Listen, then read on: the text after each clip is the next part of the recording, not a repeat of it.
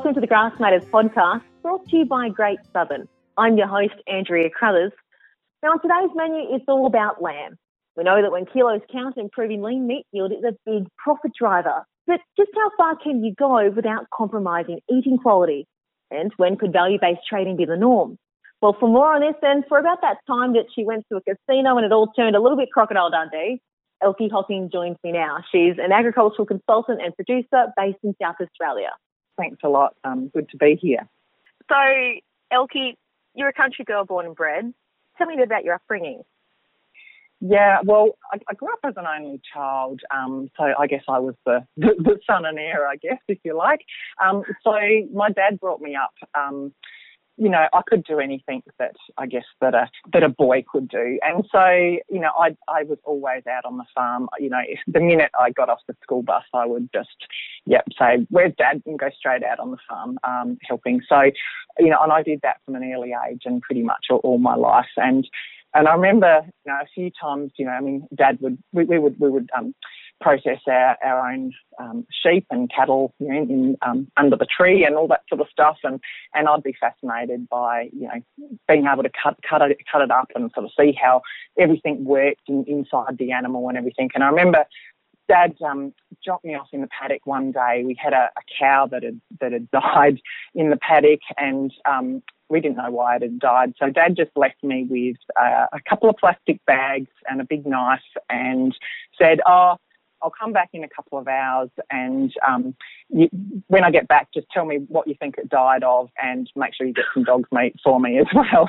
So I guess I was, I always enjoyed working and cutting up meat and such like. And then with my work in the beef CRC later on, I developed an interest in, I used to love seeing all the meat products. I used to weigh every piece of fat, meat and bone for yield studies and in beef, and used to love sort of seeing all the meat sort of go across the table. So I'll pull you up. What did that cow die of? I can't even remember now. I think. No, can't remember. As I said, no.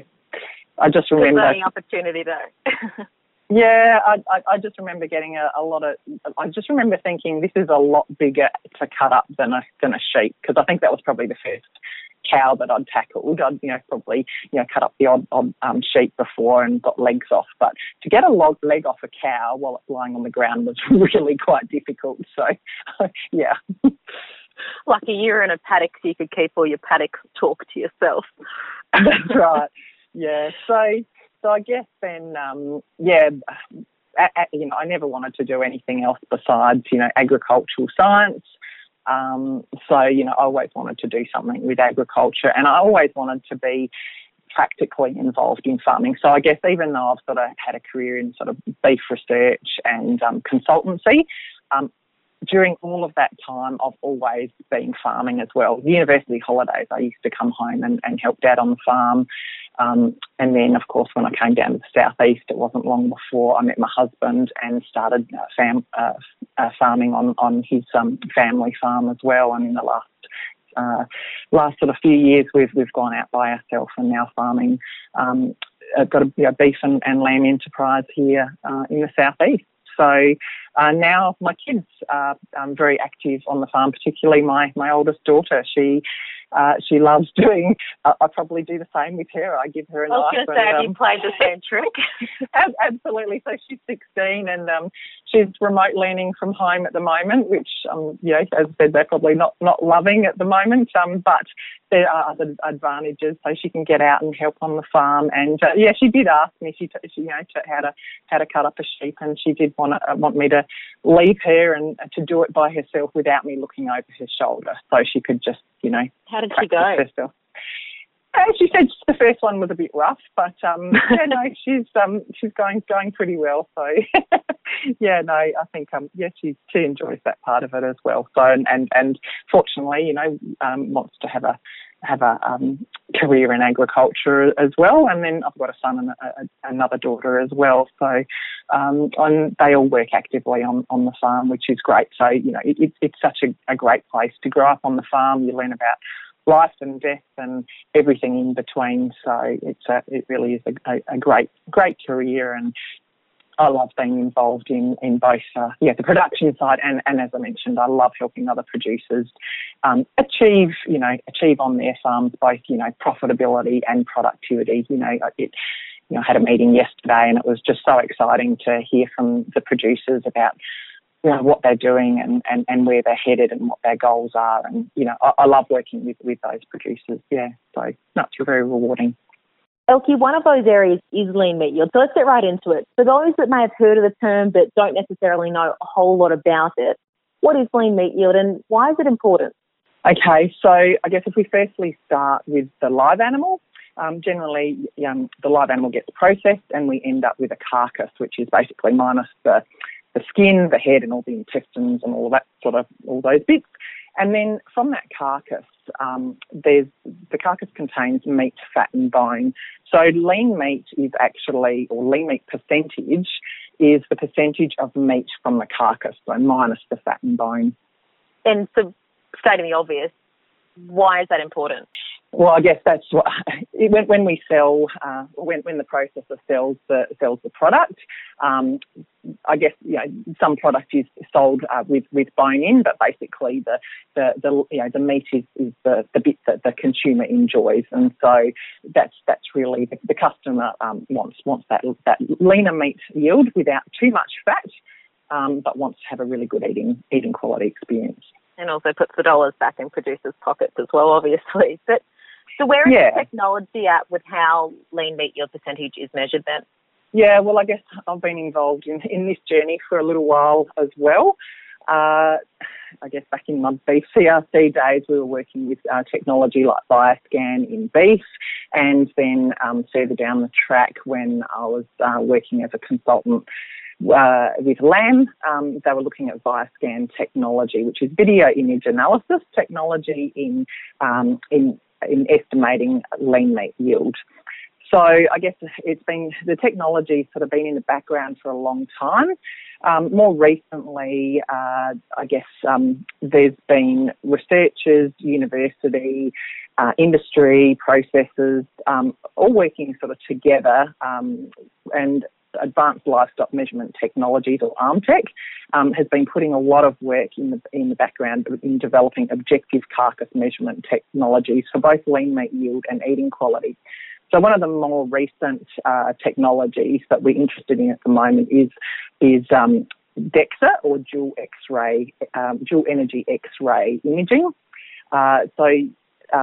Great Southern has put DEXA technology in both the Brooklyn and Bordertown plants, originally sort of to help them with their find the cutting lines and in their robot technology, but also they've been doing a lot of research on lean meat yield, and at this stage the accuracy of that in estimating lean meat yield is around about sort of 92%, so it's quite exciting. And that will really be the game changer in terms of the accuracy. You said it was about 92%, but currently the sort of data, how accurate is that? Oh, probably around sort of 52%, but yeah, that's sort of what I'm thinking. Sort of, I guess in terms of accuracy, I think that's with hot standard carcass weight and GR knife, it's around about 52%. So, and I guess just one thing to mention in terms of the accuracy, everything's compared to a gold standard, which is computed tomography or CT scanning. So that's basically, like you go and have a CT scan. It shows, the muscle, the fat, the bone, all the different tissues in the body, whether it's and that comes out of, human, like in medicine. And so that's sort of, I guess that's the gold standard to which all objective carcass measurements are measured against. Just to walk back to ViaScan then, you were working with that 15 years ago. Why did that not take off? I guess the main difference that I see, and why I'm, excited now, is that in the past, sort of industry and researchers used to come along to the processors and say, wow, have I got a piece of, technology for you guys? This is going to be awesome. We're going to be able to do all this sort of stuff with it. Here it is. And they sort of pop it in the plant and without probably a lot of support. And it was also a third-party process. So the data wasn't in real time, so it sort of had to go away and get processed by a third-party company, come back, then go back to the processor, and there were some levies associated with it. So it was just a little bit, I don't think industry was really ready for it. And there was no sort of, no producers really. Not a lot of producers actually changed in response to the feedback at that stage. Whereas I think now, because there's so much collaboration across, as I said, research, industry organisations like Meat and Livestock Australia, the processing companies, and they're all working together, and the research is actually helping to solve processor problems, as well as hoping to sort of get to that ultimate measurement of lean meat yield for the benefit of the processor, and also to then give feedback to the producers who can then use it to make changes on farm. So it sounds like Viascan was sort of put in at a time when it was sort of you're running before you're walking, whereas now it's very much a collaboration between trying to ensure that if the technology is there, that it's actually right. Yeah, I think so. As I said, there's a lot more sort of checks and balances in place. So, as well as this technology getting installed, as I said, in the Great Southern plants, it's getting installed in plants across Australia. There's one in New South Wales, another one in WA going in. And they're also trying to make sure that the calibration, or basically the data that's coming out, is the same in, say, South Australia as it is in Victoria, in New South Wales and WA. So, so that what the producer does end up getting is quite consistent. So the producers can get the data. Then what's the next step in terms of how they can actually use that to improve or manage their lean meat yield? So at the moment, and a lot of producers don't actually realise this, is that there's the data has been going into livestock, a platform called Livestock Data Link, for a number of years, about 5 years I think it is now. And so the information on carcass weight and fat, and also an estimation at this stage of lean meat yield, I guess because this is a little bit pre-DEXA, but also before sort of DEXA starts, is fully validated. But there is an estimate of lean meat yield already in Livestock Data Link. So producers can actually access that data and go back and benchmark and see where they sit, and from season to season how their lambs are varied in the different sort of specifications. Yeah.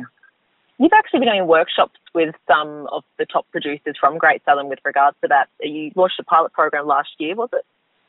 Yes, yeah. So as well as being a Great Southern farm assurance producer, I guess with my work, I work as a consultant, and I definitely try and make sure that the two sort of run in synergy, I suppose. So, and as I said, having a very strong interest in this area, I started working on a workshop which is part of Meat and Livestock Australia's Profitable Grazing Systems Supported Learning Program. And is really aimed to build the skills and capacity of producers sort of to have a balanced approach to selection and management of lambs for both lean meat yield and also eating quality as well. So I guess the workshops it starts with analysing their feedback, as I said, in Livestock Data Link, and then so you benchmark where you're at, and trying to work out, and it's a little bit of understanding of what technologies are around the corner, like DEXA, and understanding the objective carcass measurement systems. But then when they can look at their compliance, they can sort of say, well, hey, I'm not really, I'm way under, or my carcasses are too fat or they're too lean. And then you can start to look at solutions back on farm to actually address that non-compliance issue, so that, in the future, if there are grids are based around lean meat yield and hopefully eating quality in the future as well, then they can actually meet those specifications and hopefully be more profitable as well. Obviously changing the shape of a flock, it doesn't happen overnight. But take us through, I guess, some of the examples of what you saw with the producers you were working with, and bearing in mind these are obviously already some of the top producers who are likely more adaptable and willing to change. Yeah, that's a really good point. Working with the producers in this workshop, it was fairly targeted at Great Southern Farm Assurance clients. So they're probably already in the top 20% of producers, I would say. And so some of them have been working, including myself and my husband, I've been working on genetic selection for increased carcass weights and probably lean meat yield for a long time. So I guess what this workshop sort of highlighted, and some of the things, was really also starting to focus on eating quality. One of the unfortunate things is that there is actually a negative relationship between lean meat yield and eating quality. So that means if you push lean meat yield too hard and too fast, you can actually breed out you can basically lower the eating quality of the carcasses.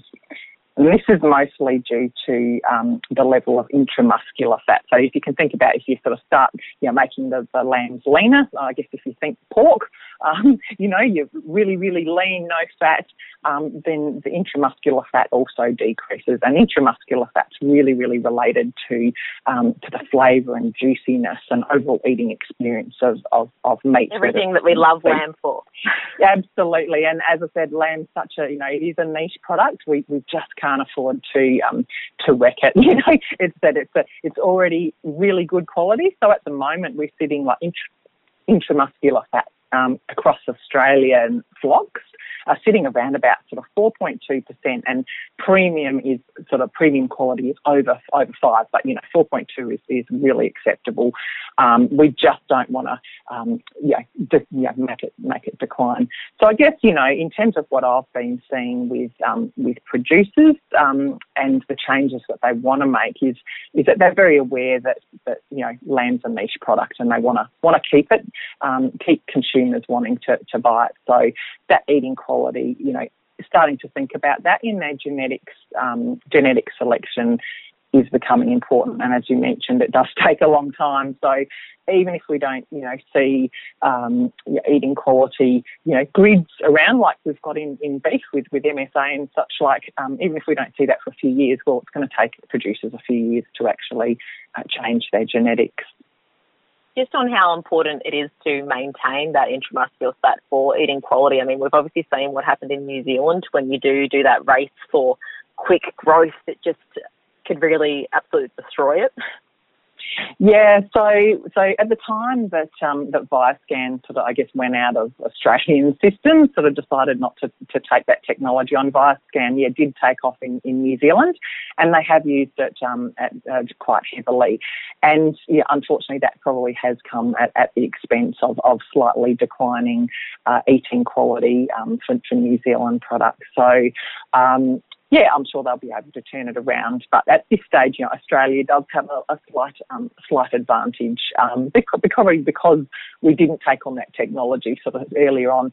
Researchers have done a lot more work since that time, and we really understand all the relationships between lean meat yield and eating quality. And, there's been huge amount of research in the background where they've, done lots and lots of processed lots and lots of lambs, and consumers have done lots and lots of consumer panel testing of product, and there's been research breeding values developed for lean meat yield and eating quality and shear force. So shear force is a measure of tenderness, and it's really hard to get those measures in the live animal, obviously, because you need to process it, and then it's very hard to go back and look at those traits. So we've used technology such as genomics to help us develop some of those breeding values, so that now they're reasonably accurate for industry. When do you see something like value-based trading becoming the norm? That's $1 million question, and one that I've you've got the answer. Probably 20 years now, I reckon. And I guess, for me, the holy grail would be, tomorrow. But realistically, as I said, there's a lot of research that goes in the background, and to have the confidence of the accuracy And I guess the biggest issue at the moment is, whilst we've got the like DEXA in place measuring lean meat yield, we currently don't have a measure in lamb for eating quality or intramuscular fat. There's certainly research, and that Armtech, as I mentioned, is trialling things like meat probes and hyperspectral cameras and pretty cool technology that is in the pipeline and is showing a good amount of promise for measuring intramuscular fat. Some measure it quite accurately, but to do it at line speed in a processing plant, there's still a lot of logistical issues. As soon as you put in technology, I mean, everyone knows, even back on farm, the minute you use new technology, there's lots of teething issues. But also, I guess part of what Great Southern is doing is taking the producers along on a journey with them in this process and saying, hey, look, this is the technology that we're trialling. This is what the future might look like, and we'll provide you with the data when we've got the measurements, so that then you can actually prepare yourself, get it all ready, do the changes, genetics management, nutrition that you need to do on farm before we start releasing sort of payment systems. So I don't think it's going to be like tomorrow they'll suddenly release a payment system. So all of this takes time. So I would still see it's probably, I don't know, at a guess 5 years off, maybe. So, but the DEXA... I'll hold you to that. the DEXA data, though, coming out of, actually for producers to actually be able to get information from DEXA as opposed to the estimation that they've got now, should be a lot closer than that. So producers should be able to start getting DEXA data in their livestock data link, within the very near future. Yeah. So you've obviously been in this game for a long time. You've seen the sort of changes. You've been part of the changes. Where do you see the industry going once you do manage to have that missing link of eating quality and then eventually potentially value-based trading? As I mentioned, the holy grail is for producers to actually get feedback on exactly what the customer requires. So really a processor grid is really a reflection of what the customer wants. And at the moment, it's really just carcass weight. So producers are producing the heaviest carcass that they can possibly get. At this, even in the last year, we've seen carcasses up around 30 to 40 kilograms, which is not really what the end customer wants. There's a lot of fat in that, because as the lamb matures, it lays down more and more fat. So it's pretty inefficient and costly for the processor to remove that fat. And likewise, even though the producer seemingly, it's a great price, they're getting their $300 or previously for those really heavy and fat lambs, it's not what the customer wants. And it actually costs a lot of money in terms of feed efficiency to produce that really, really fat lamb. So in terms of cost of production for the producer, it's actually a little bit of false economy. So I guess if we get a true value-based payment system in the future, it will really allow producers to produce exactly to the customer specifications, so what the customer wants, which is a leaner lamb without excessive amounts of fat, but that still eats really, really well and has that flavour and juiciness and tenderness component. Using data to produce more effective lambs rather than just bigger ones. Absolutely, yeah. So, I mean, bigger lambs are good, but for a long time, I guess if we go back, 20 years or more, probably 30 years, the lambs that the Australian industry used to produce were probably only around 16 kilos, and now we're easily producing 20 to 22 kilo lambs at 5 months of age.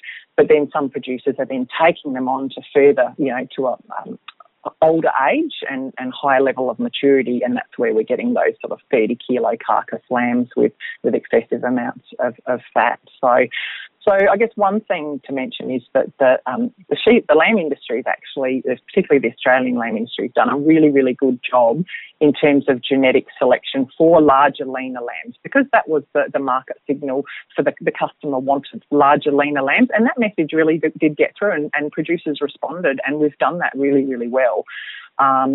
And there's been, I guess, genetic indexes that producers have used that have been driving that increased growth rates and increased carcass weights and leanness.